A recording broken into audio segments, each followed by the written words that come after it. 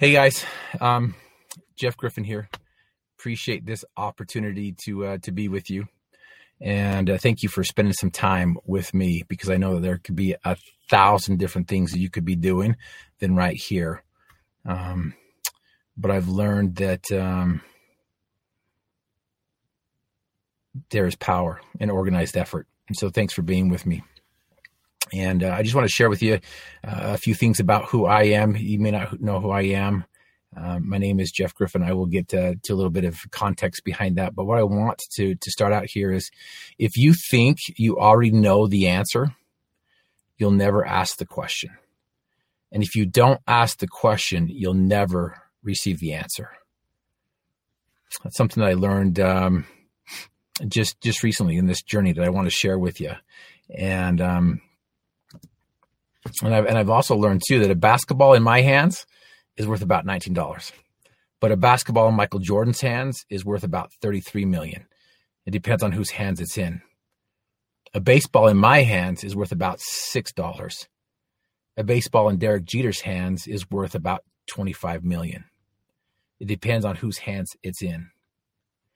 A golf club is useless in my hands. A golf club in Tiger Woods' hands is a major championship. It depends on whose hands it's in. A slingshot in my hands is a toy. A slingshot in David's hands is a mighty weapon. It depends on whose hands it's in. 2 fish and 5 loaves in my hands is a couple of fish sandwiches.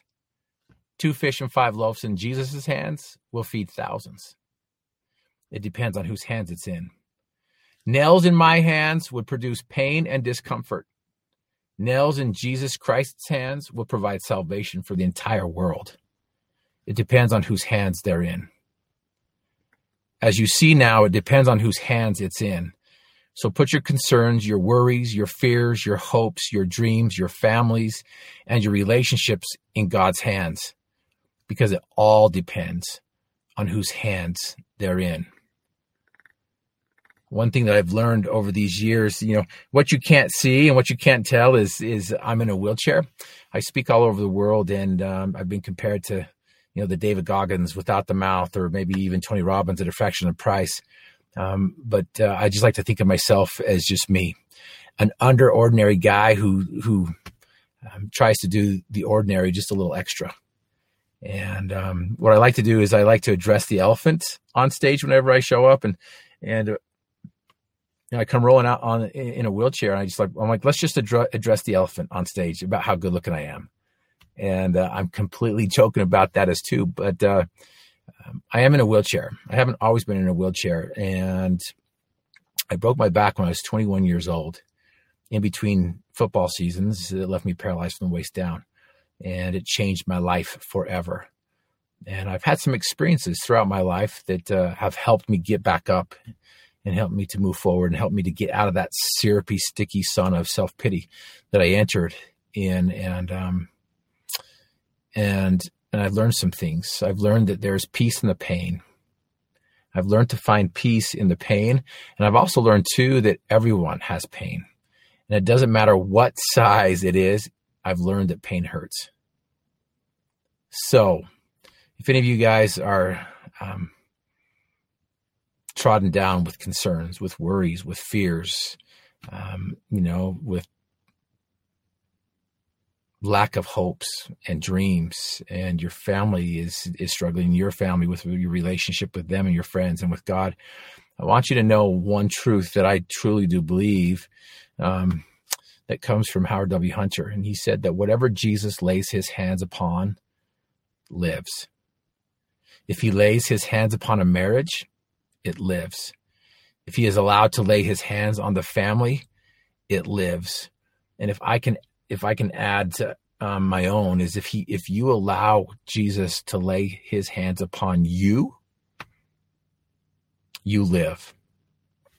And that's what I want to share with you guys a little bit tonight is 3 things that will help us know Jesus Christ, not just know about him and not just talk about him, but to actually know Jesus Christ. And this journey that I've been on has been amazing. But to kind of give you a little context of where I am today, currently, right now, as you're listening to me, as you're watching, or whatever it might be, I've been on a crazy journey. As I mentioned to you before, I was a collegiate football player. In between seasons, I found myself on my back next to an unpainted barn. I had fallen 40 feet, stuck the landing perfect. Legs came up, back came down, L1 vertebrae shattered. Dreams of playing football over. And it changed my life. I'm lying there on my back contemplating what now, because I couldn't move my legs. I couldn't, I was in a world of hurt. My dreams of playing football in college, I had strived so hard to get to that point where I was. I played 2 downs in football. Lavelle Edwards recruited me to go play football at BYU, and that was all over. My identity that was all wrapped up in that was gone. And, I always tell people that, growing up, I was an SOB. And what I mean by that is I was the son of a bishop. I knew the gospel. I understood the gospel up in here in my head. And I could tell you the answers, at least the answers that were packaged for us to understand and to know. And I served the mission in Spain and Barcelona. I was there during the '92 Olympics. And when I came home, I played football, and that's when I got hurt. And what was interesting is I received the news from the doctors that I would never walk, never stand, never move my legs again. And that's what I like to address on stage to everybody. And I want to address with you too. I may be in a wheelchair and I may have been given a life sentence to never walk, stand, or move my legs again. The experts also told me I'd never have kids. Some of the experts said I'd never get married, not because of my wheelchair, but just because of who I am. But boom, I have 4 beautiful biological kids. Been married. We just celebrated our 24th anniversary. And the beauty of it is I can now get up out of my chair and I can walk. I can take a few steps forward. And the message that I typically address on stage is I may be physically paralyzed, but I believe most of us, if not all of us, are paralyzed from the demons of doubt, fear, and complacency. And if you've experienced those demons, you're not alone. And I had to sift through my broken back and shattered dreams, and I discovered some flecks of gold. And as I mentioned before, as I went from the job site to the emergency room where they took a picture of my back and confirmed my fears that I was paralyzed and that I would be in a wheelchair. And the doctors told me that I had to learn life from a wheelchair. And my identity that was all wrapped up in sports and athleticism was taken away from me. But from that journey of the job site to the hospital, I found peace in the pain. And what I mean by that is the Prince of Peace. And I also discovered some things too while at the hospital that a prisoner at the hospital, as I mentioned before, I was still devastated. I entered into that sauna, that syrupy, sticky sauna of self-pity, and wanted everyone else to come in there with me. Come join the pain. Come join the sorrow, the sadness, and the unfairness of this whole situation. And I was eating lunch one time. They wouldn't feed us anymore in the hospital unless we got out of our beds and went to the hospital into the cafeteria. And so I got up. It took me 30 minutes to get out of my bed with the help of 2 nurses, got into my wheelchair, and we went to the cafeteria. And I just wanted to be alone. And I grabbed my food and I was crying. I was flavoring the food with my tears.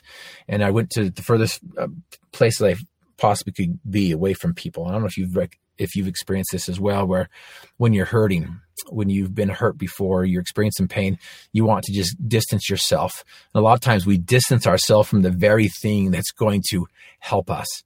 And so I distanced myself, went to the corner. I was feeling sorry for myself. I was flavoring my food with my tears, and this tray plops down in front of me, and I was about to look up and tell the person to go somewhere. And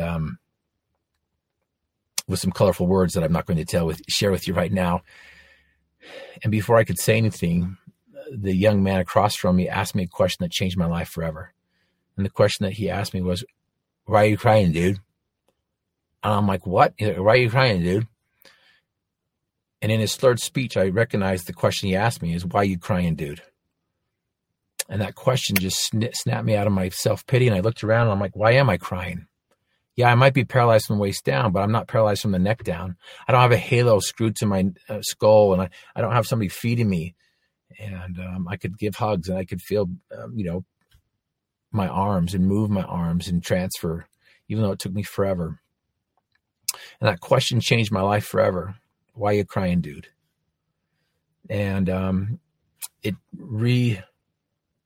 set me back on a journey that allowed me to dream again, allowed me to pick up the pieces and to dream new dreams. And I hope if any of you guys have had your dream shattered, you've fallen 40 feet, the scaffolding has slipped out from underneath you, or you've received some information, or other things have, rocked your world, and your testimony is kind of like, woof, what do I do? I want you to know that that's okay, and that you can pick yourself up and you can dust yourself off and understand that anything Jesus touches lives. And I allowed Jesus to touch my life, and I went on to dream new dreams. I play wheelchair basketball. I was 4-time MVP at the All-Star Game event. That's me around 5 of the defenders. I'd like to believe I made the shot. While I was at the All-Star events a couple of years, Guinness was there and happened to be a 2-time Guinness World Record. And because of these other experiences, I always wanted to play on the big stage at BYU, but I didn't realize I was going to play on the big stage at the Paralympics. I played in Athens, Greece, and I've also been able to take my experience and create a peer-to-peer leadership program that's taken all over the world. Now, the reason why I share this with you is because this right here is what matters the most for me. This is right here is what why I do everything. And I was told that I'd never have any children. I have 4 beautiful biological kids, and I've been married for 24 years. But it's not about me. I've learned that it's about lifting others and helping others get up out of their chairs that they're sitting in, that's causing them to not move forward, causing them to not pursue what God wants us to do. Moses 1:39, he says that, behold, this is my work and my glory, to bring to pass the immortality and eternal life of man. When I was younger, as I mentioned, I was an SOB, a son of a bishop. And I was thinking, okay, yeah, absolutely, God, that is your work and that is your glory. Good luck. Have fun. Make it happen. And I didn't realize that my work and my glory is to keep his commandments. And so throughout this journey, I've been in a chair longer than I have out. I've been in a chair for 27 years. My dream is still to walk and to stand. And as I mentioned, I can get up and move a little bit. And I've learned some things along this journey. And in the process, I taught seminary and institute for 16 years. I had a seminary teacher that held my feet to the fire and says, Jeff, you need to make a decision. Like Joshua, choose you this day whom you will serve. As for me and my house, we will serve the Lord. And I'm like, okay, absolutely. And so I had a seminary teacher that changed my life. And so when I got hurt and I couldn't play football anymore, I'm like, okay, now what? What can I do? And so I decided that I wanted to be a seminary teacher so I could change lives as well. And so I have been teaching seminary for 16 years, and seminary and institutes. And I love what I did, but I learned that I couldn't do what I love. And I learned some other things along the way as well. And I've had some people ask me to do firesides, an EFY session director, and have been all over the world sharing a message of hope, sharing a message of Jesus Christ, because I really do believe that Jesus Christ is the key in changing the impossible into the possible without changing, your circumstances. He can change those for you. Whatever Jesus touches lives. The reason why I'm sharing this with you is because in seminary and institutes, what I've learned here is that they educate us to teach from the sources. And what I mean by that is they educate and teach us that the sources are, of course, the scriptures. And, of course, you have to teach from the manuals that have been passed through the correlation department. You've got to teach the curriculum that they have in front of you. And you have to teach from the conference talks. That's the sources that they expect you to teach. And if it's anything older than 5 years, then they don't want you to use it. They want you to use the current information, similar to the collegiate level and the educational world. I've got my master's in education and curriculum. And so I'm like, okay, yeah, I can see that. I could see that. But what was happening over the years is I noticed that I was relying on the sources instead of the source, if that makes sense. My relationship that I had with my Heavenly Father at one time was starting to drift away. I used to always say that I used to have more spiritual experiences. I had more spiritual experiences in Scouts than I did on my mission. And I had some pretty good spiritual experiences. I'm not going to get into them. But what was happening during those 16 years is I personally, I'm not saying this is everywhere, but I personally noticed that my relationship with my Heavenly Father was drifting. And there's some things that my dad taught me growing up. And, I said I was an SOB, a son of a bishop. My dad went on to be a stake president as well. And so I got to see how the church works from the sidelines and see how things happen. And I'm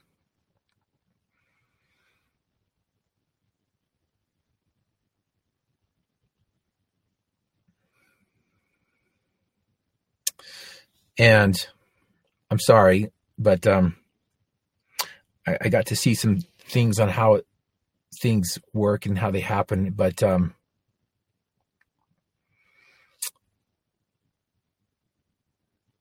always just thought that it was God's work and His glory. It was His work and His glory, and that there were certain things that we needed to do in order to gain God's favor. And I share that with you because I had some spiritual experiences, and my relationship with my Heavenly Father was drifting away, as I mentioned before. And what I wanted to do was to regain. I wanted to regain that relationship with my Heavenly Father. And throughout this 16-year journey, I noticed that there was, I could tell you right now that I could package all the gospel talk. I had all the gospel topics packaged perfectly.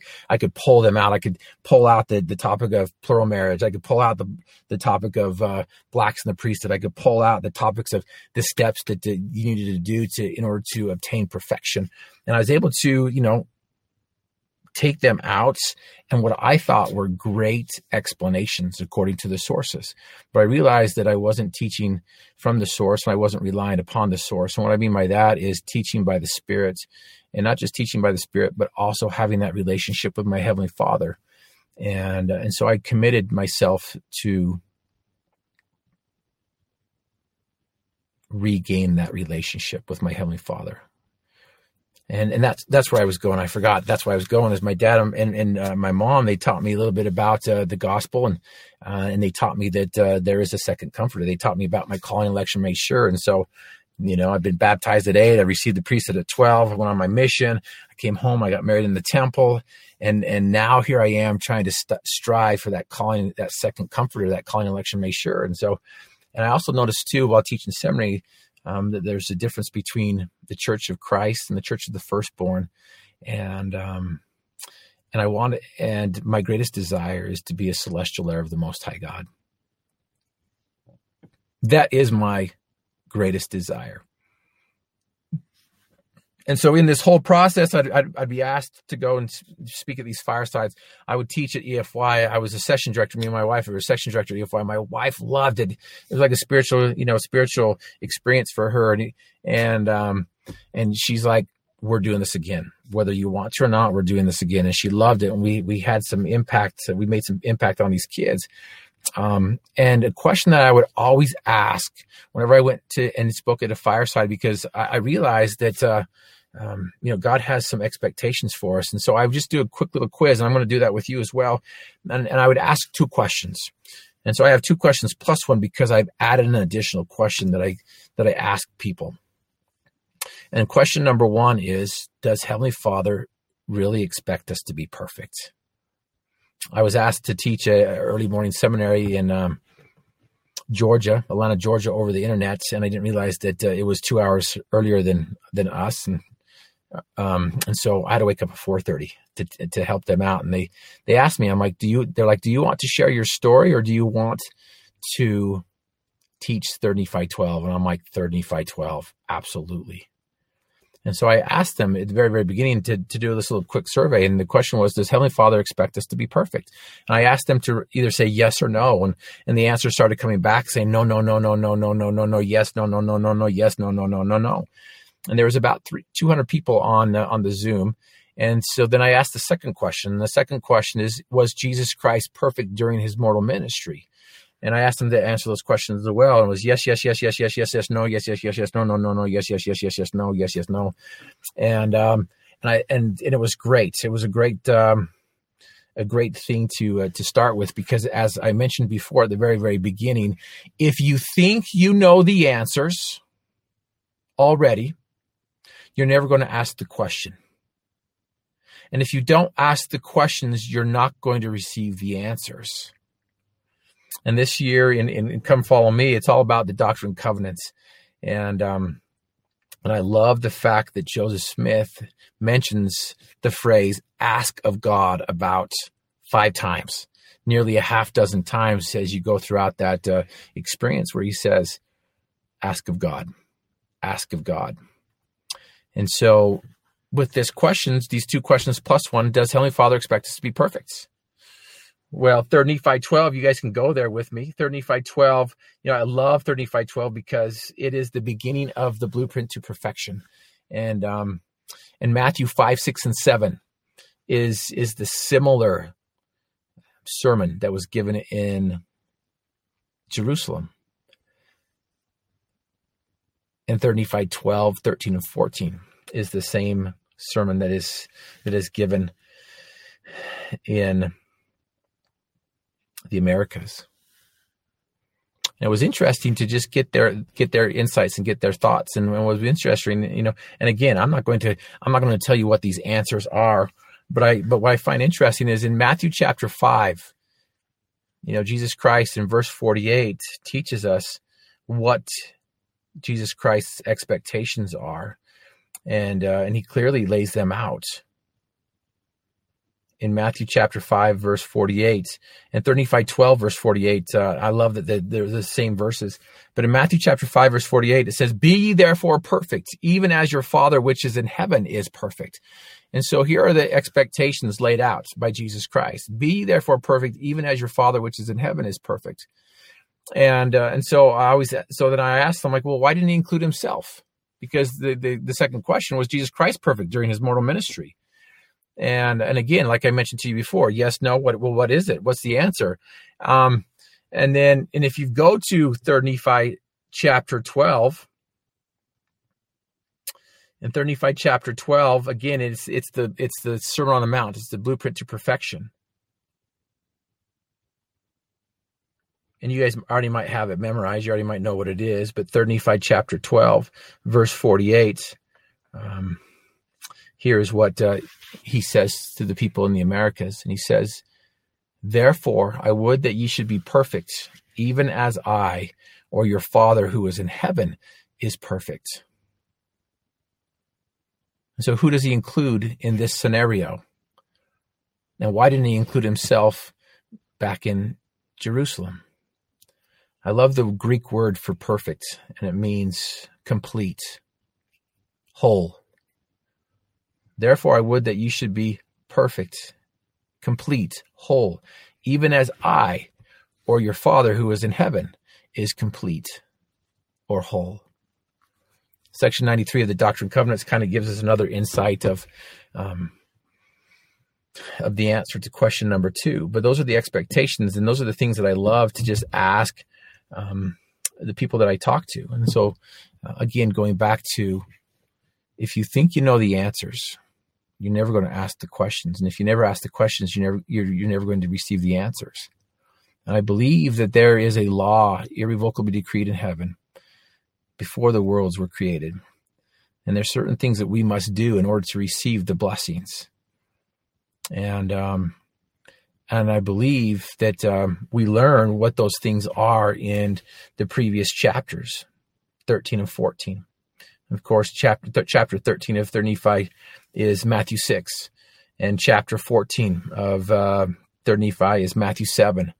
And that's where I want to go with you is to share with you these three things that will help us know Christ, because that's my greatest desire. My greatest desire is to know Jesus Christ, not just to know about him, not just to talk about him, not just to,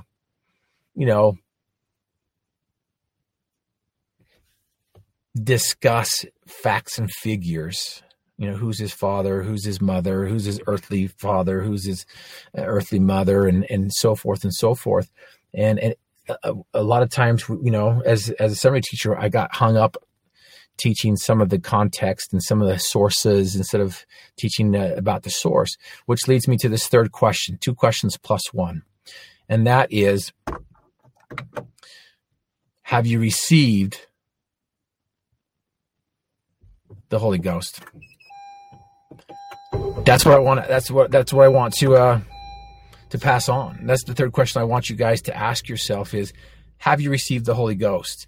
Because what's interesting here is going back to 3 Nephi chapter 12, the first thing, again, something I've learned by being in a wheelchair and taking some steps and taking those first steps. The journey of 1,000 miles begins with 1 step.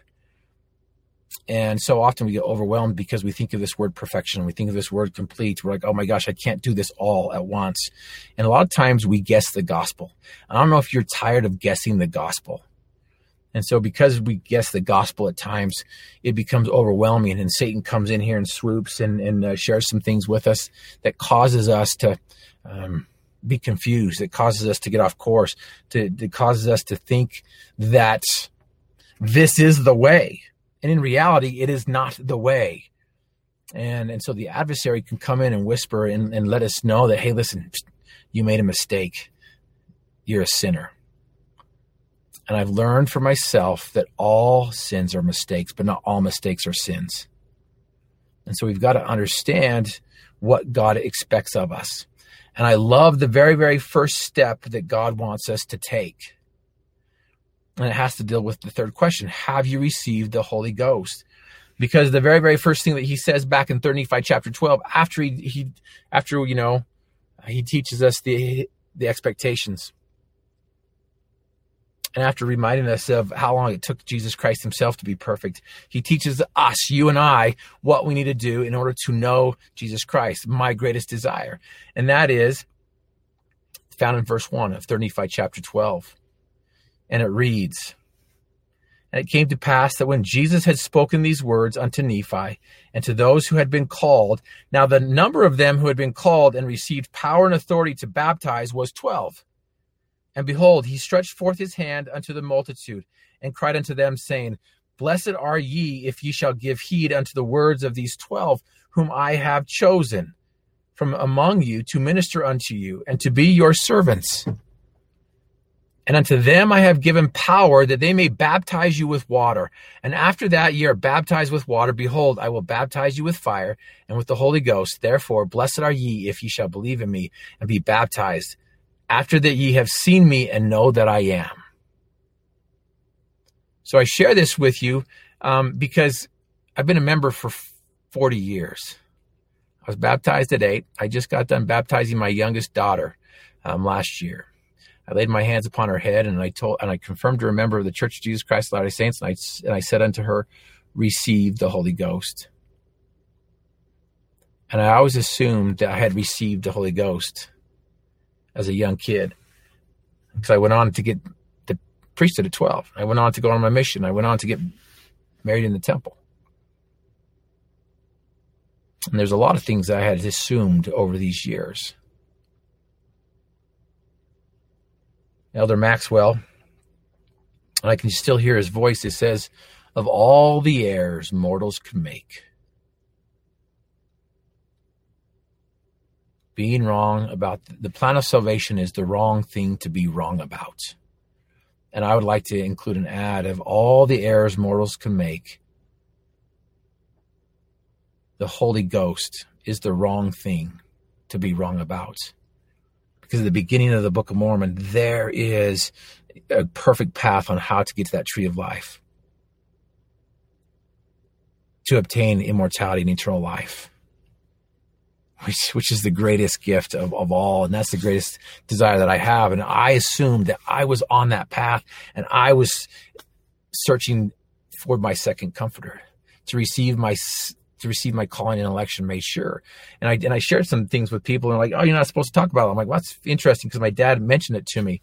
And so coming back full circle here. And so hopefully this all makes sense. And so a few years back, I recommitted to have a relationship with my Heavenly Father and not rely upon the sources, but to rely upon the source and to have a relationship with my Heavenly Father and to know Jesus Christ, not just to know about him and not just to teach about him. And let me tell you, I could package it perfectly, or at least I thought I could. And I remembered that, okay, if I want to reestablish this relationship, I've got to put in some time. I've got to put in some effort. And so I started to ask questions like Joseph Smith. James 1:5. James 1:5, and I'm not even going to attempt to repeat it. I don't have it memorized. But if you guys recall, James 1:5 was the verse that caused Joseph Smith to go into the grove and ask that question. Because, I always ask myself, why did Joseph Smith go into this grove? Did he want to start a whole organization? Did he want to start a whole movement? Did he want to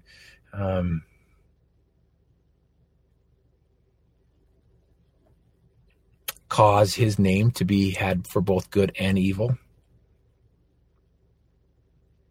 Or was there another reason? And James 1:3-5, if you remember, knowing this, that the trying of your faith worketh patience. But let patience have her perfect work, that ye may be perfect and entire, wanting nothing. So again, coming back to this idea of perfection, what is God's expectations of us? And in verse 5, if any of you lack wisdom, let him ask of God that giveth to all men liberally and upbraideth not, and it shall be given him. But let him ask in faith, nothing wavering, for he that wavereth is like a wave of the sea, driven with the wind and tossed. And so again, I'm like, okay, well, I need to do this. When I was 16 years old, I attempted to ask and receive. And I remember I'm like getting down on my knees. I'm like, Heavenly Father, if this church is true, send me an angel just like Joseph Smith. In fact, you appear and I will believe. And nothing happened. So I'm like, okay, maybe I got to go to the mountain. And so I got on my motorcycle and went up to the mountains. And I was at the base of the mountains. I'm like, Heavenly Father, if this church is true, I want you to appear or send me an angel. Nothing happened. So I'm like, maybe I got to go up higher. So I hiked up all the way to the top of the mountain. I could see down at the valley. I could see my house. I got down on my knees and I prayed. I'm like, Heavenly Father, if this church is true, send me an angel. Show me a sign. And something happened. My stomach rumbled and I realized I was hungry. So I got up off my knees and walked down the mountain and got on my motorcycle and went home. That was my attempt to ask in faith. This time I was a little bit more desirable to know my Heavenly Father. So I got down on my knees and I asked Heavenly Father, I'm like, Heavenly Father, I have learned in 3 Nephi chapter 9, verse 20. In fact, I'm going to go there. 3 Nephi chapter 9, verse 20. If you guys remember, this is a group of people who were milling about. Well, actually, they weren't milling about yet, because 3 Nephi 12 is when they were milling about the temple lots a year after the destruction happened. But 3 Nephi 9, they had just experienced darkness, depression, destruction, and all sorts of things that were happening. And they hear a voice. They hear a voice in the darkness, and they learn some things. And so 3 Nephi 9:20, I'm going to start with 3 Nephi 9:17 because I think it's beautiful, and they hear some things. Actually, verse 15, the voice they hear, behold, I am Jesus Christ, the Son of God. I created the heavens and the earth and all things that in them are. I was with the Father from the beginning. I am in the Father, and the Father in me, and in me hath the Father glorified his name. And I find it interesting that in verse 13, we identify who survived this destruction. O all ye that are spared, because ye were more righteous than they. And sometimes what I find interesting is today in 2021, sometimes certain organizations, certain people who belong to organizations believe that they are more righteous than others because of who they belong with. But I've learned that more righteous, there's a more powerful principle about more righteous, and that is in D&C 84. In fact, I'm going to go there. D&C 84. I think it's 53. We learn a little bit about who the righteous are. So D&C 84.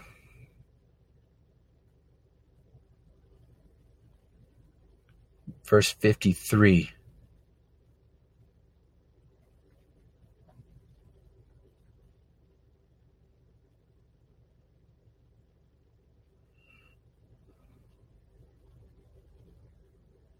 I'm going to start in verse 43. And now I give unto you a commandment to beware concerning yourselves, to give heed diligently to the words of eternal life. For you shall live by every word that proceedeth forth from the mouth of God. For the word of the Lord is truth, and whatsoever is truth is light, and whatsoever is light is spirit, even the Spirit of Jesus Christ. And the Spirit giveth light to every man that cometh into the world, and the Spirit enlighteneth every man through the world that hearkeneth to the voice of the Spirit. And everyone that hearkeneth to the voice of the Spirit cometh unto God, even the Father. And the Father teacheth him of the covenant which he has renewed and confirmed upon you, which is confirmed upon you for your sakes, and not for your sakes only, but for the sake of the world. And the whole world lieth in sin, and groaneth under darkness and under the bondage of sin. And why are they under the bondage of sin? Why does God want us to come unto him? How does he want to teach us how to become perfect? Matthew 5, 6, and 7 is a perfect example of that. And verse 50 in section 84, and by this you may know they are under the bondage of sin, because they come not unto me. For whoso cometh not unto me is under the bondage of sin, and whoso receiveth not my voice is not acquainted with my voice, and is not of me. And by this you may know the righteous from the wicked, and that the whole world groaneth under sin and darkness even now. And your minds in times past have darkened because of unbelief, and because you have treated lightly the things you have received. And so I've learned that the more righteous are those people who listened to the voice of the Lord. And these guys were not completely righteous in 35:9. They were part of the more righteous. And so they were practicing learning revelation. They were practicing how to know and learn and understand God's voice. And back to 3rd Nephi chapter 9, verse 19.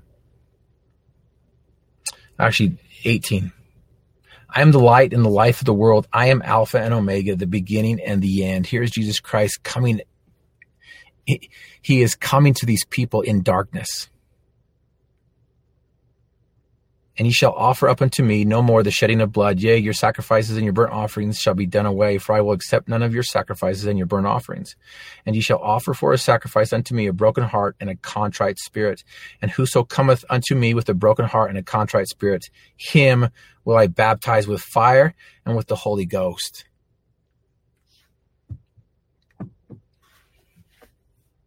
Have we received the Holy Ghost?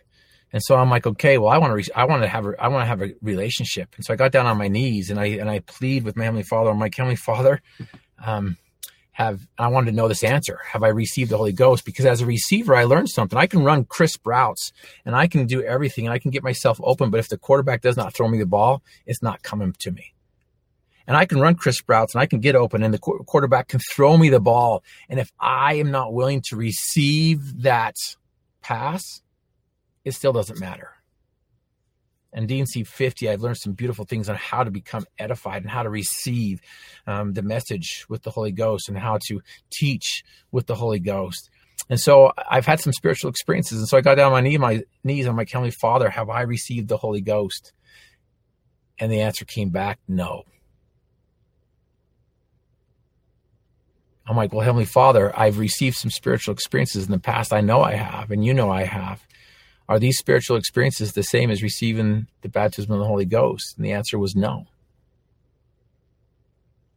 Michael, Heavenly Father, are these spiritual experiences the baptism of fire that is spoken about in the scriptures as well? And the answer was no. Here I am devastated. I was a seminary teacher for 16 years.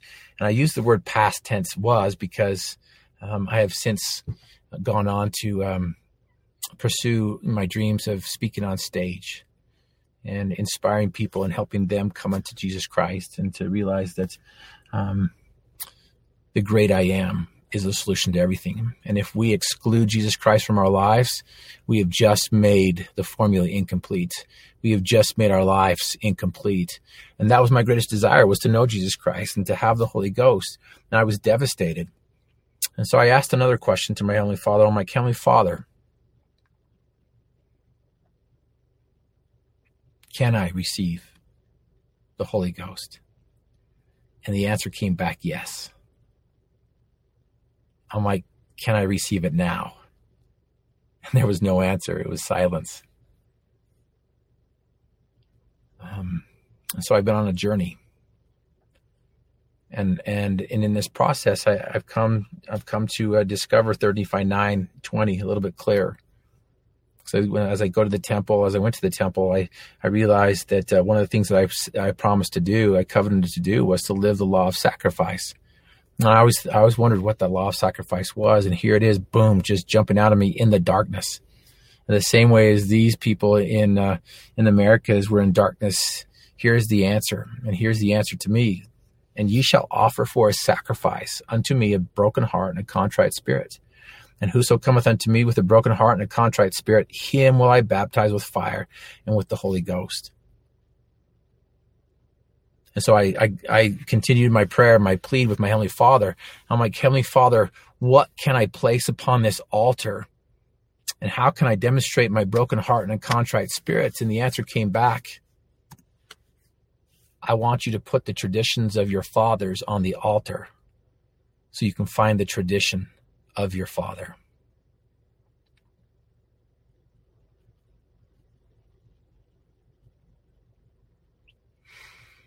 This hit me pretty hard because I love my mom and my dad. I love my fathers. I love what they taught me. I love what I've learned in on my mission and in the scriptures. And it hit me hard. I want you to put the traditions of your fathers on the altar so you can find the tradition of your father. I had learned that Joseph Smith taught me that salvation cannot come without revelation. And what was interesting too here is, the word revelation comes from the Greek word apocalypse, which means to make known or to uncover. And I always wanted a great big huge vision, a dream, something that would like smack me in the face and say, Jeff, this is my church. This is my doctrine. This is my gospel. And I wanted so much more.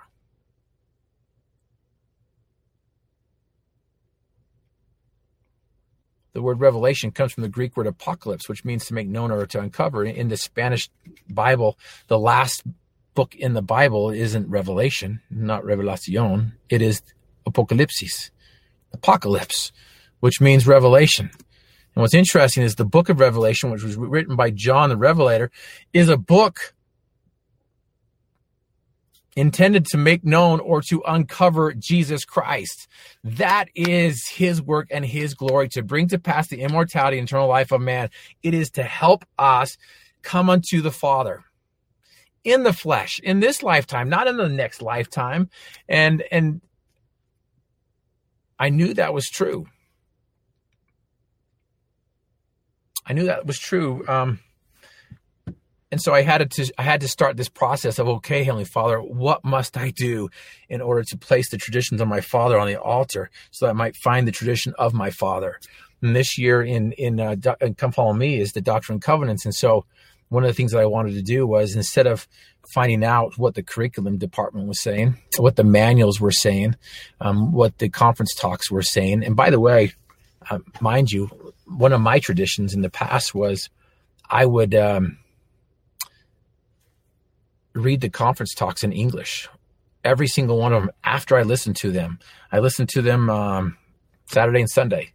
I used to hate them as a kid. My mom made me watch at least one session when I was younger. And grew to love them, and I loved, and I was excited for these things. And so I would read the conference, I would watch them, and I would read them in English, waiting for them to come out in Spanish. And so when they came out in Spanish, I would read them again. And so 6 months later, there was a whole nother section. I would write them, I would highlight them, I'd take notes, and I did that for 5 years. And I was starting to realize that there's a pattern that's happening here. And I also learned too that there was a loud noise in my head that I needed to study the words of Isaiah. Nephi talked about studying the words of Isaiah. Jesus Christ talked about studying the words of Isaiah. And I was starting to regain that relationship and recognize revelation. And again, this is just how many times does Joseph Smith use the term ask of God? And how many times do we go ask somebody else? It was interesting. We always go back to the sources because that's how we've been taught. But we need to rely upon the source. Joseph Smith, it was mentioned in the teaching of the prophet Joseph Smith that God hath not revealed anything to Joseph, but what he will make known unto the 12. And even the least saint may know all things as fast as he is able to bear them. For the day must come when no man need say to his neighbor, know ye the Lord, for all shall know him who remain from the least to the greatest. How is this done? Joseph Smith says the Holy Ghost is a revelator, and no man can receive the Holy Ghost without receiving revelations. And so what's important and what's essential here is we need to understand what revelation is. We need to understand how God talks to us. D&C 6, 7, and 8, 9 are perfect instructions on how to receive revelation, how to recognize revelation, and how God speaks to us. As I mentioned to you before, the blueprint to perfection is found in Matthew 5 through 7 and 35, 12 through 14. And I want to share with you guys 3 things as I've gone through this journey. And I went and shared with my mom and dad the things that I've been told. And I told them, Mom, have you ever thought that perhaps maybe we haven't received the Holy Ghost yet? And it didn't even dawn upon her because she too wants to know Jesus Christ. And then I told her the message from my father, that he wants me to place the traditions of my father on the altar so that I can find the tradition of my father. And she broke down and she's like, didn't we teach you right? I'm like, Mom and Dad, you taught me fantastic. You taught me everything you knew, the best you knew.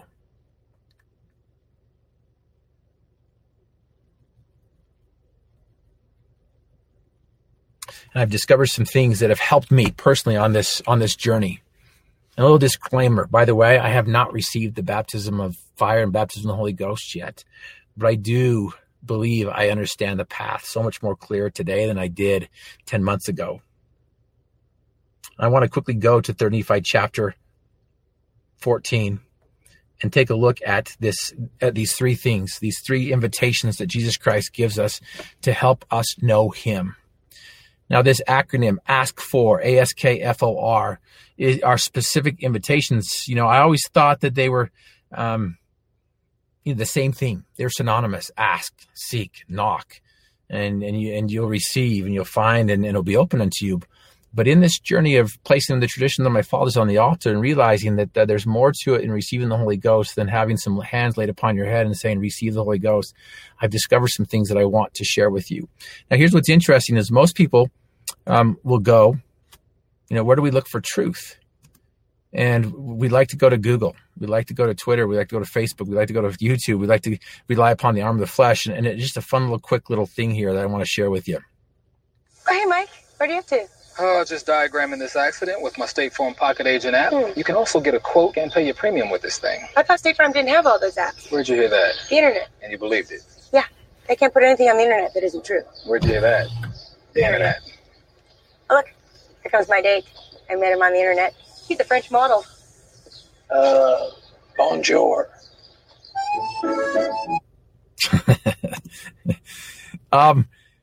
Anyway.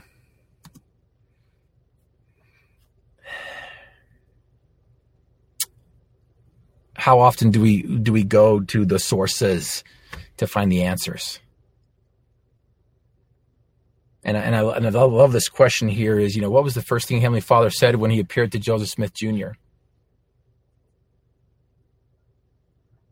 He said Joseph. He called him by name. And if any of you guys are struggling in receiving revelation, I want you to understand that Jesus and Heavenly Father know you by name. They're aware of your circumstances. And there's certain things that we need to do in order to help us find the answers. So if you go with me to 3 Nephi chapter 14, I'm going to finish with this. 3 Nephi chapter 14, verse 7. And if you want to go to Matthew 7, you can go there too. I love them both. But Jesus Christ teaches his people how to obtain perfection, how to become complete, how to become whole, how to come into Heavenly Father's presence, how to find the way, and how to enter the gate. Ask for. Ask of God. And this ask for is an acronym. And if you take a look at it in verse 7, ask and it shall be given unto you. Seek and ye shall find. Knock and it shall be opened unto you. For everyone that asketh receiveth, and he that seeketh findeth, and to him that knocketh it shall be opened. And like I mentioned to you before, I always thought that these three things were the same thing. Ask, seek, and knock, same thing. But I realized that there's specific invitations that Jesus Christ is teaching us. And if you look at verses 9, 10, and 11, he kind of gives us an idea of what the first one is. By the way, if you haven't noticed right there, ASK stands for ask, seek, and knock. The FOR is find, open, and receive. The ask and the receive are the bookends to this whole thing that Jesus Christ wants us in order to obtain perfection, in order to enter the gate, in order to receive the gift of the Holy Ghost. And we struggle so much to ask for, because sometimes I believe most of us don't know what to ask for. Most of us don't know what to sacrifice. Most of us are guessing the gospel. And in verses 9, 10, and 11, we learn that, oh, what man is there of you who, if his son ask bread, will give him a stone? Or if he ask a fish, will he give him a serpent? If ye then, being evil, know how to give good gifts unto your children, how much more shall your Father who is in heaven give good things to them that ask him? God is going to give us what we ask. In fact, he warns us and he teaches us and he tells us in section 88, hey, be careful what you ask for. Make sure that it's expedient unto your salvation. Make sure that it's expedient unto you, because I will give you what you ask for. And there's a whole other list on here that we can provide for you that all throughout the scriptures, we learn what God wants us to ask for. And I believe the first thing he wants us to ask for is to receive revelation, because we cannot receive the Holy Ghost without receiving revelation, and we cannot be saved without revelation. And so if you go back to the very, very last verse of the previous chapter 13, we learn what the seek is. What does he ask us to seek for? And the very, very second to the last verse, he teaches us and he tells us exactly what he wants us to seek for. And in 3 Nephi chapter 13, verse 33, he says, but seek ye first the kingdom of God and his righteousness, and all these things shall be added unto you. What does he want us to seek for? To seek first? He wants us to seek first the kingdom of God. His work and his glory is to bring to pass the immortality and eternal life of man. And if you search the scriptures, you can see what else he asks us to seek for. Section 93 of the Doctrine and Covenants. I love this one. It's so beautiful. Section 84, Section 88, and Section 93 need to be read in succession and together, because it's a beautiful pattern of how to find light and what truth is and who Jesus Christ is and how we can see him and how we can enter into his presence, and not just in the next life, but in this life. In Section 93, verse 1. Verily, thus saith the Lord, it shall come to pass that every soul who forsaketh his sins and cometh unto me and calleth on my name and obeyeth my voice and keepeth my commandments shall see my face and know that I am. Section 88 of the Doctrine and Covenants. I think it's 64, verse 64, but section 88 of the Doctrine and Covenants, verse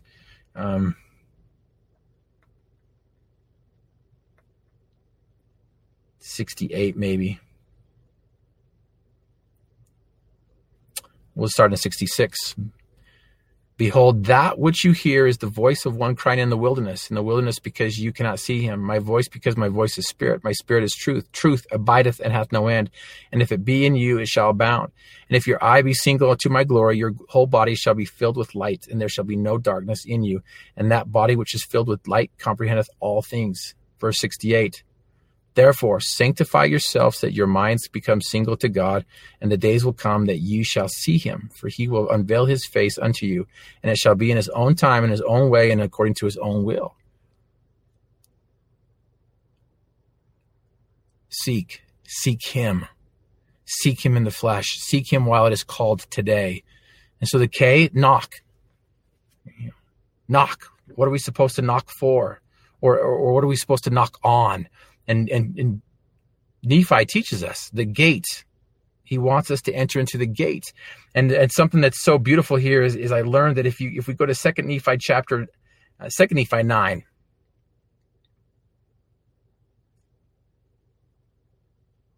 Second Nephi 9.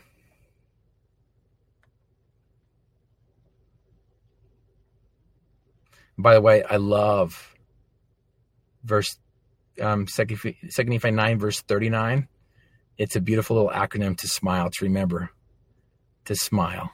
Smile is an acronym. Spiritually minded is life eternal. Oh, my beloved brother, remember the awfulness in transgressing against the holy God, and also the awfulness of yielding to the enticings of that cunning one.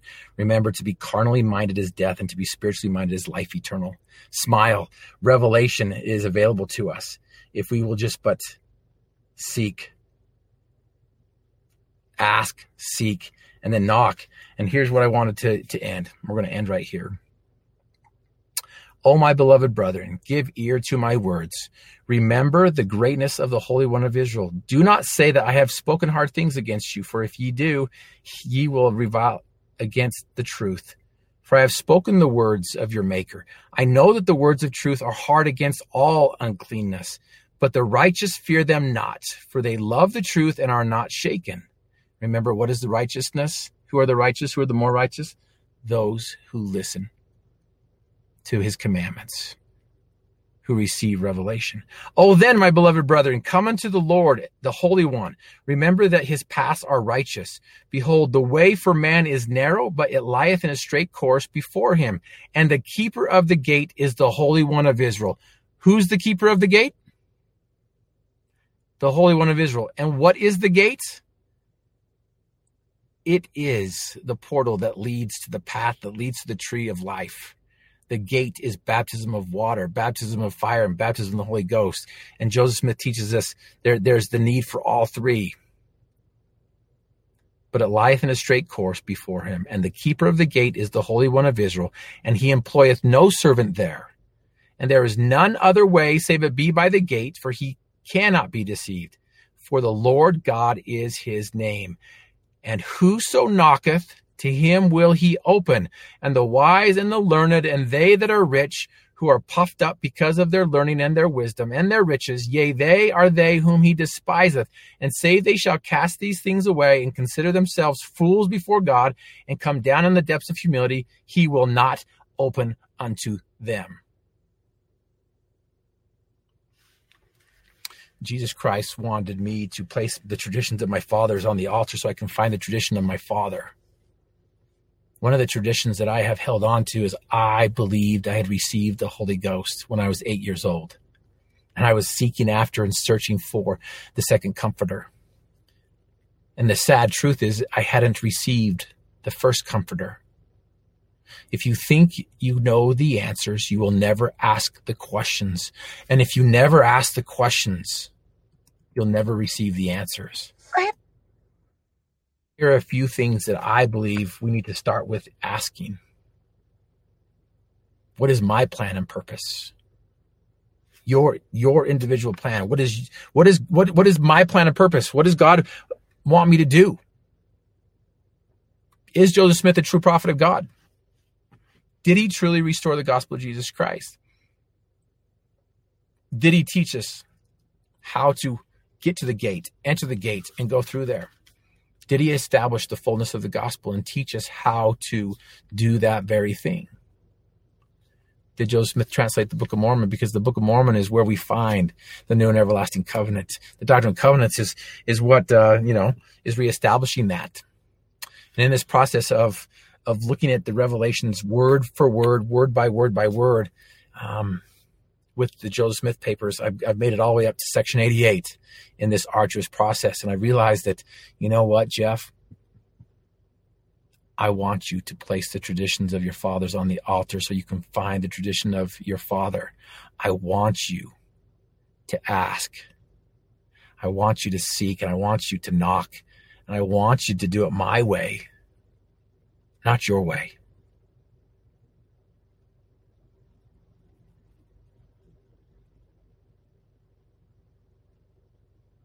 Did God the Father and Jesus Christ appear to Joseph Smith? Ask and ye shall receive. Does the Book of Mormon contain the fullness of the gospel? Ask of God and find out for yourself. What must I sacrifice and receive to enter into the gate? Search it out. Can I really see the face of God in the flesh during my lifetime? Maybe somebody else, but not me. Do we really truly believe the commandments of God? Or do they pertain to everyone else but us? Are you tired of guessing the gospel? Or do you not want to know the way? What must I do to know Jesus Christ? That is my greatest desires, is to know Jesus Christ. I believe I'm on that path. My relationship with my Heavenly Father has increased. I have realized for myself that ask, seek, and knock are 3 specific invitations that Heavenly Father wants us to do. He wants us to sacrifice a broken heart and contrite spirit. And he goes on to teach us in 3 Nephi 12, 13, and 14, and 15, and 16, and 17. And a lot of times we make it harder than it really needs to be. And I just wanted to share those things with you because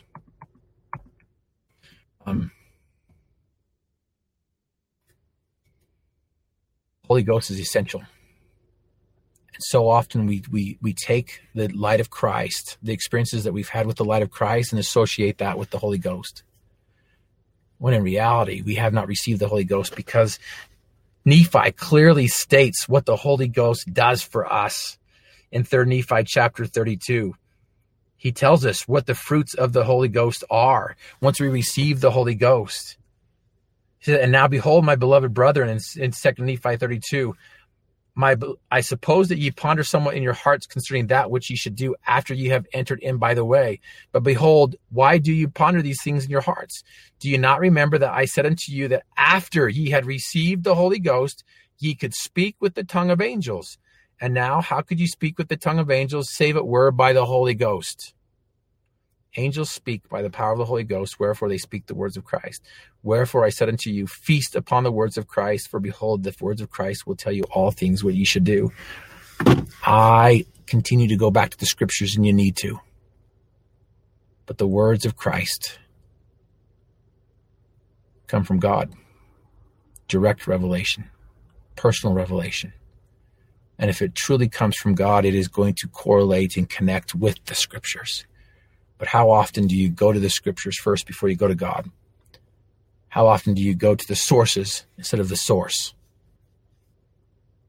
Oliver Cowdery said, whenever God has had a people on earth, he always has revealed himself to them by the Holy Ghost, the ministering of angels, or his own voice. Do you truly want to know Jesus Christ?